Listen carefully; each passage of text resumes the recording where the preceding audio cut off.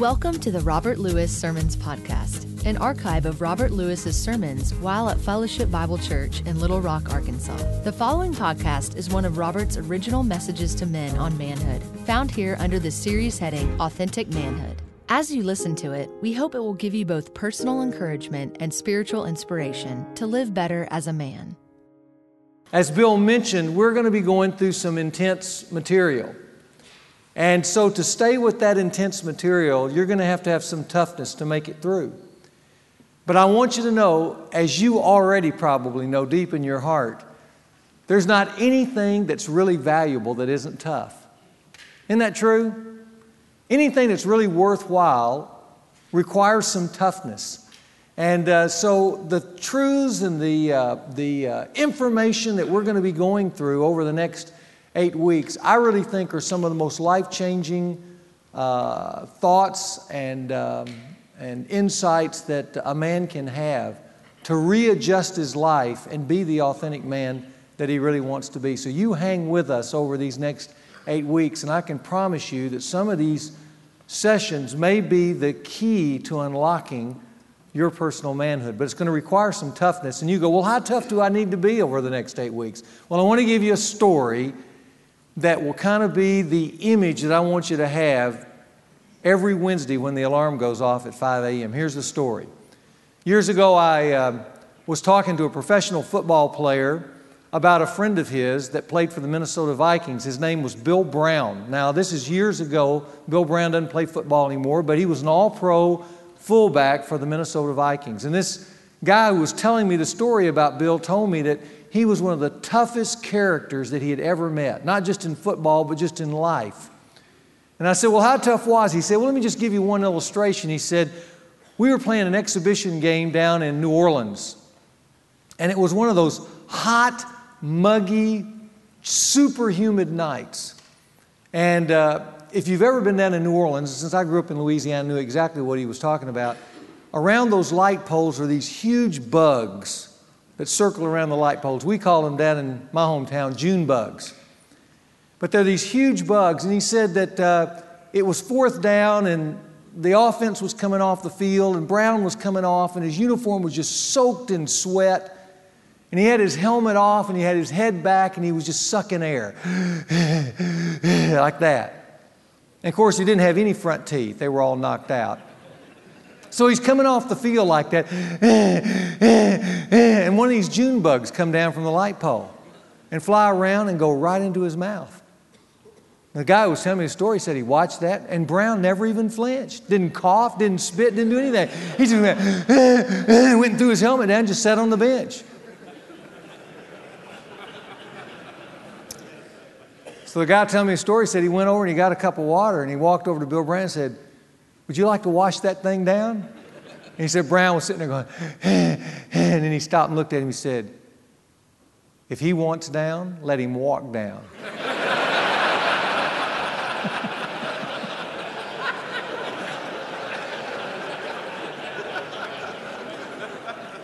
That's tough, isn't it? Okay, when the alarm goes off at 5 over the next 8 weeks, you think, Bill Brown. He can do it, I can do it. I can get up and go. Well, this morning we're going to talk about remembering Dad. And I want to start by asking you to remember back with me a few years ago to a character by the name of Jeffrey Dahmer. Does that ring a bell with anybody? Jeffrey Dahmer. Dahmer was a young man who grew up in Milwaukee, and he was convicted in 1992 of murdering 17 people. But he not only murdered them, he took their bodies and dismembered them and then cannibalized them. Dahmer was convicted of his crime that year and sentenced to 975 years in prison. About 2 years into his incarceration, Dahmer was murdered by some fellow inmates. And right after he was murdered, some scientists wanted to take his brain and study his brain and see if there was a genetic propensity to that kind of violence. His mom was excited about doing that because she was under such guilt. The dad, Lionel, said, no, I really don't want to do that. I don't want to know anything. But then several years later, Lionel began to be tortured about how his son could have gone from being the young boy that he knew to this serial murderer. And so, being a university professor, he began to kind of explore his own life and raising that young man into manhood. And he wrote a book called A Father's Story. And in that book, it pictured the home life of Jeffrey Dahmer. It was a home life where there was, in Lionel's words, domestic conflict and parental neglect. He was a father consumed with his own graduate work rather than his son. He was too busy to participate in his son's life, and he raised a boy, in his words, devoid of attention and affection. And then Lionel Dahmer summed up raising his son with these words, "And so I wasn't there to see him as he began to sink into himself. I wasn't there to sense that he might be drifting towards that unimaginable realm of fantasy and isolation that it would take me nearly 30 years to recognize." I want you to look at the quote just for a moment. There are three key statements. I have them highlighted there in Dahmer's relationship with his son. I wasn't there. He began to sink into himself. He might be drifting. Boy, what an understatement. But you know, when dad is missing from a son's life, a son does not have the strength to stand in life. He sinks. And he doesn't have the strength to stay put in the right places.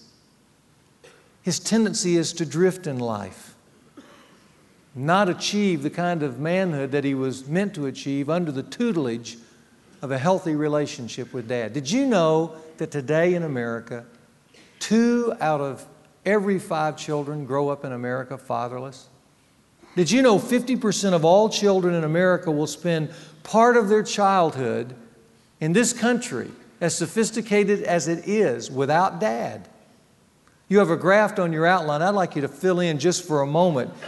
It shows the percentage of fatherlessness that has been steadily rising in America since 1960. For instance, in 1960, children living with father comprised 82.5% of all the children in America. Living apart from father was 17.5%. But that changed in 1970 when 77.6% of all children were living with father as opposed to 22.4% without dad. Then in 1980, the number that were living with father declined to 67.8%. And the number living apart from father rose to 32.2%. Then in 1990, the last statistic we had, 61.7% lived with dad, 38.3% without dad. Now here's the amazing thing. Now it's about 40%, I've been told. But that's just the statistic that is measuring dad living in the home or away from home. That doesn't measure at all the invisible dads that are living with their children, who have no real connection, raising healthy boys and girls. And let me tell you, that is a national tragedy that ought to cause us to weep. David Blankenhorn, in his book, Fatherless America, writes, "As a father, the good family man is not perfect, but he is good enough to be irreplaceable. He is a father on the premises. His children need him, and he strives to give them what they need every day. He knows that nothing can substitute for him. Nothing. Either he is a father or his children are fatherless. He would never consider himself not that important." Let me tell you, the Scripture says that dad is not only just important, the Scripture says that the glory of sons is their fathers. That's what Proverbs 17:6 says. The glory of sons is their dads. Every dad gets undeserved admiration from his son the minute he comes into the world. There's just this natural instinct for a son to worship his dad. and to give his dad all kinds of credits that he really doesn't deserve, but that's the way life starts. And dad can either build on that advantage or he can squander that advantage. A son looks to dad and says, I want to be like my dad. And if any of you are dads, you know that. You just see that natural admiration. They follow you around. They want to emulate your actions and activities. They're out bragging in the backyard. My dad can beat up your dad. My dad can run faster than your dad. They think of you as the superhuman. And if a dad builds on that and blesses his son, then his son goes out in life steadied. His son has weight rather than weightlessness in his soul. His son has advantages other sons don't have. On the other hand, if dad squanders that and loses that advantage, one day, because the son will try not to recognize that in some of his formative years, but there comes a place where one day the son wakes up and realizes he hasn't been blessed. He's been wounded. And he begins to hurt. Now, last week we defined a wound generally. Let me just again quote what we said last week about a wound. We said it was an unresolved issue whose lack of closure adversely impacts in some way the quality of a man's life now. And we unpacked some of those wounds in a general way. What I want to do is give you on the screen there the definition of the absent father wound. And you can put it down in your outline, and it's this. It's an ongoing emotional, social, or spiritual deficit that's ordinarily met in a healthy relationship with dad that now must be overcome by other means. It's an emotional deficit. That is, there was no heart connection with dad. It was a social deficit. There was no companionship with dad. There was a spiritual deficit. There was no substantive connection of direction from dad. The question is this morning for us that I want to lay on the table is this question. How do you remember your father? How do you remember your dad?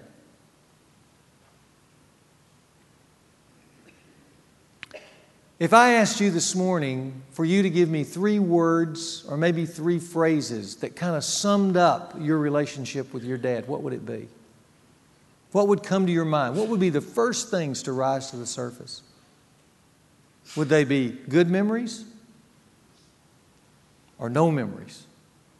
Would they be wonderful kind of warm feelings or would they be hard feelings? You know, it seems like when you ask that question, there's this great divide that takes place. Guys fall on either one side or the other. There's some guys here that in asking that question, how do you remember your dad? The first thing that came to your mind was that hunting trip or that warm hug or that instruction dad gave you. And you have great, great memories of dad. And so a lot of the things that we'll talk about this morning on the absent father wound, you won't be able to relate to, but it'll help you relate to other men who didn't have a dad. But if you've had those memories, then one of the things those warm memories, one of the things I'd encourage you today to do is at some point in the next year, you ought to honor your dad by writing him a tribute. Maybe it's for Father's Day, or maybe it's at Christmas, or maybe it's at a special anniversary of some kind. It would be wonderful to sit down and just craft out a document in writing between you and your dad of what he really has meant to your life, and then present it to him. Have it framed or something like that and give it to him. It'll be an incredible gift that he'll never forget from you. On the other hand, there are some of us that would find that exercise extremely difficult. We may still need to do it, but it would be difficult because we fall on the other side. And what came to the surface for us were things that we missed, that we wanted, but never received. Several weeks ago, I told you my story, but I'm going to sum up kind of in 3 words or phrases my relationship with my dad. I've already told you some of this, but this is what immediately would come to my mind. The first word would be drunk. That's what I remember. Remember my dad, holidays in particular, those were the roughest times for whatever reason. My dad stumbling through the house and my mom behind him yelling and screaming. And Christmas especially was a difficult, difficult time for us. Another word that comes to my mind is just the phrase that it's kind of like a plea from a son's heart to his dad. It's the words, show me. When I got to be in my mid-20s, I thought, I wish my dad would have shown me certain things that I didn't receive from him. And I wanted to ask him, why did you leave me guessing at everything? Why didn't you tell me how to do things? I had to discover them kind of through scratching and clawing. Everything seemed to be a dogfight for me, from inadequacy to adequacy. And the humiliation in between made me mad. And I didn't want to be an angry guy, but I grew up an angry guy. Why weren't you there for me to take a few of the bumps out of life? Dad was always in the shadows. In fact, I got a picture that was kind of becomes art imitating life. And this picture is from 1970. It was the last time the three boys and Dad were all together in the same place. We'd never be together again after this moment. And we were home visiting. My brother was in the Navy. I was about to go off to seminary. My younger brother, John, who's there in the foreground, was about to leave college and go off and hunt and fish and do some other things in Wyoming for the next 8 years and kind of get lost. But he was about to leave home, and so there we were, and my mom said, let's all go into the backyard and take this picture, and she did. She took this picture, and there it is. And I thought, now that's an interesting picture. Sometimes there are pictures that just summarize life. Because there we are, the three boys, in the bright sunshine. You see us there? In the kind of the full bloom of early manhood. And the sun is shining on us. We're clear. We're crystal clear in that picture. And then, do you see my dad? See, we didn't see him either. But not just in that picture. In all the years growing up, Dad was always in the shadows. He was around, but we just never could get him into focus. And that's what it felt like growing up. There's a third word that comes to my mind, though, when I think of my dad. I think of the word, and I mentioned this to you before, it's just the word fishing, because the best of Dad was in those 3 or 4 fishing trips where we connected heart and soul just for a short period of time. But you know, one of the reasons I like getting up early in the morning and having coffee is because on those fishing trips, we went down to that little post office cafe, and we would go in right before we'd leave for the fishing trip. And I can remember sitting at the counter, and my dad would pour a little coffee into this cup and some milk and fill it up and have a coffee milk. And I'd smell the coffee and all that, and it just became so important to my soul that it just registered there. And so every time I walk into a restaurant early in the morning, it just brings back that good experience just for a moment. But that's how I remember Dad. Good and bad. There and invisible. All at the same time. How do you remember your dad? Did you know it's important to go there? It's a starting place for manhood, is in remembering Dad. Well, if you look back into your life and what you discover is a wound, we need to talk about the effects of that wound. What the absent father wound results in. I want to give you 4 things that I see in men that indicate they have a wound. The first is this: anger and pain. Anger and pain. Boys that grow up to be men without dad feel anger, and they're not sure why, and they feel pain. Did you know the Bible speaks clear to that? It shows the connection between a man's anger and his dad. 2 verses in particular point that out. The first is Ephesians 6:4. Here's what it says. It says to dads, "And dads, do not provoke your children to anger, Isn't that interesting? But bring them up in the discipline and instruction of the Lord. Now, it's talking about giving them life direction, filling up their soul with substance.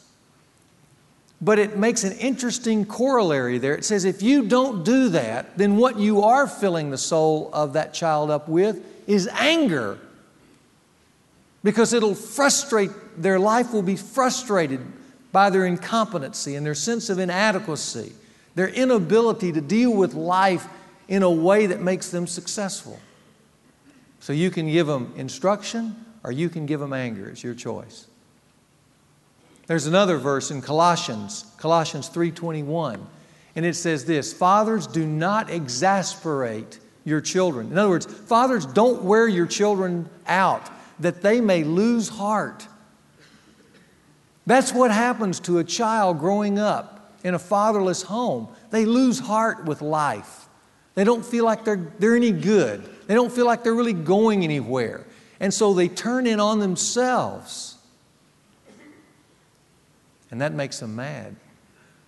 Or that takes the spirit out of them. One or the other. Anger or pain. You know, I can remember some of that. That sense of inadequacy of not having that substance to draw on. I remember being in junior high, showing up, first day of football, everybody's got their equipment and I don't. And I didn't know why. And the coach pointing out that I didn't have all the right equipment, and everybody kind of laughing and pointing at me. And that made me mad. I didn't know who to get mad at. It just made me mad because I felt foolish. I can remember being in high school, dating a young lady and making mistake after mistake after mistake. I can remember being in that Buick Wildcat and leaving rubber 100 feet up the road after saying goodnight because she was mad at me and I was mad at her. And then I was mad at me. And I didn't know why I was mad at me except I didn't know how to engage a young woman in an adequate way. Because nobody told me. And I guessed at it. And as a 16 or 17-year-old, I guessed wrong. And my way of showing that was leaving rubber all the way up the street. Maybe that brings back a memory for you. James Toney, who was once the International Federation middleweight boxing champ, was pictured on the cover of Sports Illustrated. And they were asking him why he was such a tenacious boxer. I want you to listen to his words. He said this, I fight with anger. My dad, he did my mom wrong. He made my mom work 2 jobs and he left his responsibilities behind, and I can never forgive that. I hope my father reads this article because if he ever decides to come out of the woodwork, I'll be ready for him. Everything I do in the ring is about that. I look at my opponent and I see my dad, so I have to take him out. I'll do anything I have to do to get my dad out of there. Whoa. You feel incredible pain there, don't you? Because you know, without a dad, a son's life has a vacuum in it. And part of what fills that vacuum is rage. And it's a kind of rage that he doesn't fully understand. But he goes out into life with it. And he wants to blame somebody for it. But he's not sure who to blame. But he hurts a lot of people. That comes from the absent father wound. Here's a second thing that comes from it. Extreme behaviors. Specifically, addictions or obsessions. You know, anger is one way a son expresses that pain. But addictions is a way you suppress the pain. You numb out. So when you have this big hole in your heart that you don't know what to do with, that should have been filled by a parent who loved you and cared for you, then it's easy to fall subject to things like drugs and alcohol. And guys, listen, pornography and sex. Because all those are ways of numbing a pain that a man doesn't understand. That's why it's so important in the first step of manhood to look back, because sometimes we find ourselves locked into behaviors and addictions we don't understand. But if we could find the root, if we could go back and finally unlock the last door, what would be there would be the fact that we grew up alone. And part of the hurt in that and the frustration that began to mount through the years because of that, it became so painful. Rather than getting mad at everybody, we decided another alternative was just to numb out. And so we party. But part of the partying is to numb out the pain. Or we take drugs. Or we get on the internet. And we live in a dream world, the dream world of pornography, where we can engage in a pleasurable way someone else, but without commitments, without any investment. It's just a narcotic to feel good for the moment. Sometimes we fall into what I call obsessive behaviors because of an unhealthy relationship with Dad. It's a way of resolving the pain, but it really doesn't. We are driven to win Dad's approval. Even after we've left home, or we are going to show Dad that I'm good enough so you'll notice me. So we become the workaholic, or we become achievement crazy. We become the wow man. Some way to get Dad to notice me, to make Dad proud of me, to make Dad love me. Those are obsessive behaviors. And we're not really in contact with why we're driven. But way back at the root, there's a desire to be noticed and affirmed, an affirmation we never received. So extreme behaviors like addictions or obsessions. A third thing that's kind of a symptom of the absent father wound is an inner sense of lostness or incompleteness.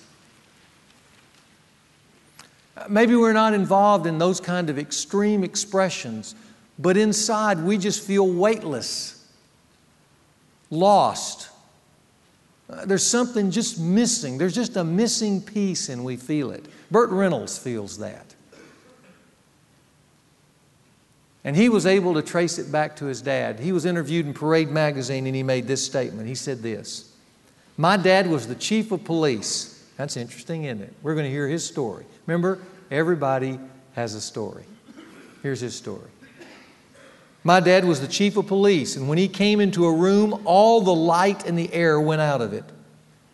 There's a saying in the South, no man is a man until his father tells him he is.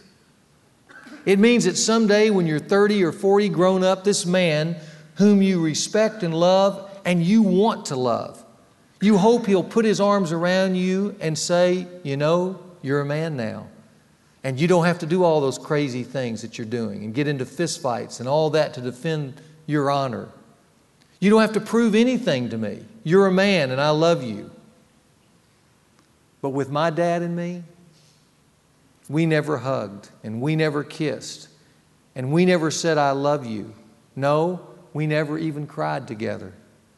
Reynolds paused for a moment and then said these words: "So what happened was that later I was desperately looking for someone who would say, 'Bert, you're grown up now and I approve of you and I love you and you don't have to do these things anymore.' But that didn't happen. And I was lost inside. For most of my life I couldn't connect. I was incomplete. And I didn't know then what I needed to know now." And that's how a lot of men feel. And they don't know why. A fourth symptom of the absent father wound is homosexuality. Homosexuality. Listen carefully to these words by Dr. Elizabeth Moberly of Oxford University. In her study on homosexuality, she concluded that homosexuality, for the most part, and these are her words, and I quote, "It is a fracture of the relationship with the parent of the same sex. Homosexuality then becomes, at an adult level, a vain, eroticized attempt to recover from that fracture. You know, my older brother, Charles, the one who was the Navy veteran, the artist, the smart one, the sensitive one, he struggled desperately with Dad. And he suffered that fracture. Moberly goes on and says, much, if not all, of homosexuality depends on difficulties in the parent-child relationship, especially in the early years of life. The homosexual, whether a man or a woman, has suffered from some deficit in the relationship with the parent of the same sex, and later there is a corresponding drive to make good that deficit through the medium of same-sex homosexual relationships as an adult. It was after my brother graduated from law school and went to work for an oil company that he came out. But having grown up with him and having known him, it's real clear to me that Moberly is right on track here. It creates this fissure, this psychic fissure that you want to recover from, but can't. Or at least it's incredibly difficult. But that's part of the absent father wound. So what is it that every son wants and needs from his father? Can I give you 5 things? 5 things I think that every son wants and needs from his father. Here's the first one. Time together. Just time together. Time that results in experiences that build kind of lifelong, positive memories. Because that's like putting weight into a son's soul. It steadies him for life. And he can't drift when he's steadied because of these positive lifelong memories. When you look back over your life, it's memories that are the markers of life and give weight to life. And I've discovered that with my own sons. It's not taking them necessarily to play for an AAU basketball team or tennis team so much. I mean, it's great to have them involved in sports, but what I'm talking about is going out on a Sunday afternoon and playing imaginary football with them. Just throwing the ball around, pretending you're in some big game. And in that experience, there's something that's just pure joy that takes place. It's going out, just taking a walk together, climbing a mountain together, or taking a special trip together. Just me and Dad. That's what he's thinking. Just me and Dad. And it's fun, and you can build all kinds of imagination into that, but what you're really building is lifelong memories with a father that you want and desperately need to connect with.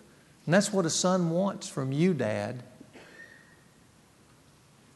He doesn't just want things, he wants you. Time together with you. Because ultimately, good fathering is these wonderful memories together. Secondly, he needs life skills. Life skills. Here's the way it says it in Proverbs 22:6. It says, train up a child in the way he should go, and when he's old, he will not depart from it.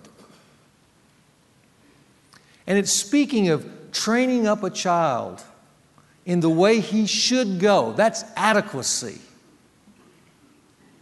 When he's old, he won't depart from it. You know why he won't depart from it? Because it'll make sense. He'll win in life. He won't be standing around when the hood's up, looking at the motor, wondering what it is. He'll know where the oil stick is, and he'll know how to measure the oil. He'll know how to check his tires. He'll know how to tie his tie. He won't be standing there with the guys in the dorm saying, could you help me tie my tie? And everybody laughing at him. He'll know how to write out a checkbook and keep up with his account. He'll know how to set his own alarm and get up for himself. He'll know how to keep his room clean. He'll know what to do when he and his date walk up to the door. He'll know what they need to do when they gather around the dinner table, when she goes to sit down. He'll know how to share his heart He won't feel like a fool in life because you've trained him up in the way he should go. And that verse also speaks to the issue of being sensitive to your child's bent. It says, train up a child according to his bent, because every child has a certain bent. So the dad recognizes what that bent is. He doesn't make an artist an athlete. He honors his ability to be an artist. Or the son who's really good at science and he never was. He honors that and says, let me help you craft a path that'll help you maximize that gifting that you have. That's life skills. And every son wants that from his dad. So when he looks back, he says, you know, my dad helped me get here. And it feels good. Third, every son wants from his dad direction with solid why answers. Not just life skills, but he wants from dad a philosophy about what life is all about. He wants to interact with dad over that. And that's what Deuteronomy encourages dads to do with their sons. Look what Deuteronomy 6 says. It says, in these words which I am commanding, God is saying I'm commanding you today. He said, you take these words and they shall be on your heart, Dad, and you shall teach them to your sons and shall talk of them when you sit in your house and when you walk by the way and when you lie down and when you rise up. You're talking to your son about life and what's really important about life. Remember I told you that a lot of dads, they'll be around their son. We've got some new fathering going on here in the 21st century, and it's good stuff in the sense that dad's more involved with his son's life. But a lot of times it's being around his son, attending his games or helping him with his homework. But this verse is going beyond that to the higher things of life. And that is, what is life about? What does it mean to be a man? What does it mean to be a man with a woman? What happens to you when you die? That's the kind of things dad needs to be talking to his son about when they lie down and rise up and when they walk through the day, and pointing out that because it's adding weight to the son's life. Fourthly, a son needs from his dad convictions through modeling. You can write this down because I think this is an important phrase. You will leave in your son what you've lived out in your home. It's not just what you say, it's what you do. It's the way you react. And the son sees that, and that builds conviction, a certain security about life. Here's the way Paul says it in 1 Thessalonians.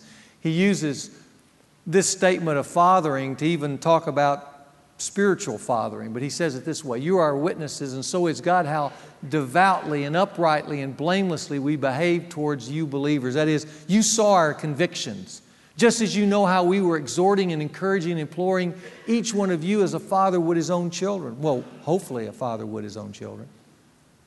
But see, what a father implores and exhorts his own children with is his convictions. And the child sees those convictions and hears those words, and it makes sense. And when you take convictions and modeling and words together, how you're living and what you're saying, and you put those together, you know what you call that? Integrity. Integration. And it's easy to follow that and want to be like that because you see the success of that. That's what every child needs. But most of all, here's what every son needs. Number 5, dad's heart. Dad's heart. Every son needs to be loved by dad and affirmed by dad and blessed by dad. In fact, if you're a dad here today, there are 3 things you better be sure your son leaves home with. And if you're a son here today and you haven't heard these words, we'll talk about this next week. These are the kind of things you still want to hear. But every son needs to hear from his dad these 3 things. I love you, I'm proud of you, and you're good at something. That's the blessing. Son, I love you. He hears those words from your lips. And those of us who grew up and didn't hear that, longed to hear that. I've stood over my dad's grave and wish he could have come out of the grave and said those words to me. I would still love to hear that. I'm proud of you. There's nothing that gives weight to a son than to have his dad put his arm around him, look him down and say, son, I am so proud of you. And then every son loves to hear his dad say, you're good at something. Some of us have incredible memories where dad just reached over and grabbed our leg and said, you are an unbelievable receiver. Or you're one of the smartest guys I know. There's nothing that motivates like that, is there, guys? Every son needs that. You know what's interesting? You can look in the Bible and you look at Jesus Christ and you think, here's Jesus Christ. He didn't need anything. Oh, yeah, he did. He was a man too. And did you know over and over again, at critical moments in Jesus' life, heaven opened up and God, His Father, did those three things for Him. Look for just a moment at Matthew 17:5 and you see that. Here's a critical moment in Jesus' life, and the heavens open up, and these words are spoken. This is my beloved Son, in whom I am well pleased. Listen to Him. Now, what do you see in that? You see, this is my beloved Son. Son, I love you. Here, it was a critical moment in Jesus' ministry, and heaven opened up, and the Father said, I love you. And then He says, in whom I am well pleased. I'm proud of you. And then He tells the disciples around Jesus, listen to Him, because He's really good. He's really good. And I want you to know every son needs that kind of blessing from dad. And if a son doesn't get time with his dad or some life skills or some direction, some convictions or some heart, then it leaves this huge vacuum and void and wound in his life. And that's why writer Gordon Dalby made this observation about men in America. He says, I've observed that inside most every business suit, most every pair of faded overalls, most every stay-pressed sports shirt lies the wounded heart of a boy longing for his daddy. A number of years ago, Dan Gerald, who used to be one of the pastors here at Fellowship and now is in Alaska, was talking about these three essentials between a father and his son and how important they were, and if you didn't have those, how you still long for those things. And after the talk, a man came up and just slipped Dan a little note. And after the talk was over, when he got back to his hotel room, he opened up the note that he had, and these are the words that it said. Dear Dan, my father was killed in World War II when I was 3 years old. I knew in my heart that he loved me. My mother told me that he loved me, but I always longed to hear it for myself from him. When my mother and stepfather retired and left Alaska, I came over one day to help them pack. Mom took an old Army photograph of my father in his Army uniform off of her dresser and gave it to me, and she said, here, this is for you. I know your father would have wanted you to have it. It was the same photograph I had seen for many years. As I took the picture from her, I accidentally dropped it, and the cheap metal frame hit the floor and broke, shattering the glass. Sick at heart, I reached down to salvage what was left of this family treasure. But behind the photograph, I found a letter, placed there 37 years before and long since forgotten. It was a letter from my father to me, his 3-year-old son. The last letter he had written before he died. And in it he said that he loved me and that he longed to come home and be with me. Unbelievably, I finally heard the words that I had longed to hear from a dad who was long since dead. Every one of us wants that. We were created for that, to be blessed by dad. And when we don't have that, it leaves a wound. Why did this man need to hear his father say, I love you? And why was he so excited to share it with Dan? Because the glory of sons is their fathers. Why is it that at the end of a day, a man comes home and opens the door to his house, and his young 3-year-old comes running, screaming, yelling with joy on his face and jumps into his daddy's arms? Because the glory of sons is their fathers. Why is it that there's a 40-year-old man sitting in a hotel room and he's angry and he weeps and he has a hole in his heart? Because the glory of sons is their dads. That's why. For many of us, remembering dad can be emotional whitewater. And let me tell you guys, I know that. And I'm with you. This is a safe place here. It can be emotional whitewater, but you know what? It's good to go there and learn and heal. And we're just cracking that open here today. It's good to go there. It's not necessarily good to stay there, but it's good to go there. And that's why I wanted to bring you there today and start your journey of looking back at the root. Now, what we're going to do next week is move on from there. We're going to take all of what I've said today and we're going to wrap it up. And for those of us who have a wound, we're going to talk about how to heal that wound and how to break free from it. That's next week. Thank you for listening to the Dr. Robert Lewis Sermon Podcast. If you were encouraged by this message, please rate and review this podcast. In addition, share this with your friends and community. This podcast was produced by the team at Sound of a Rose. You can learn more about the team at soundofarose.com.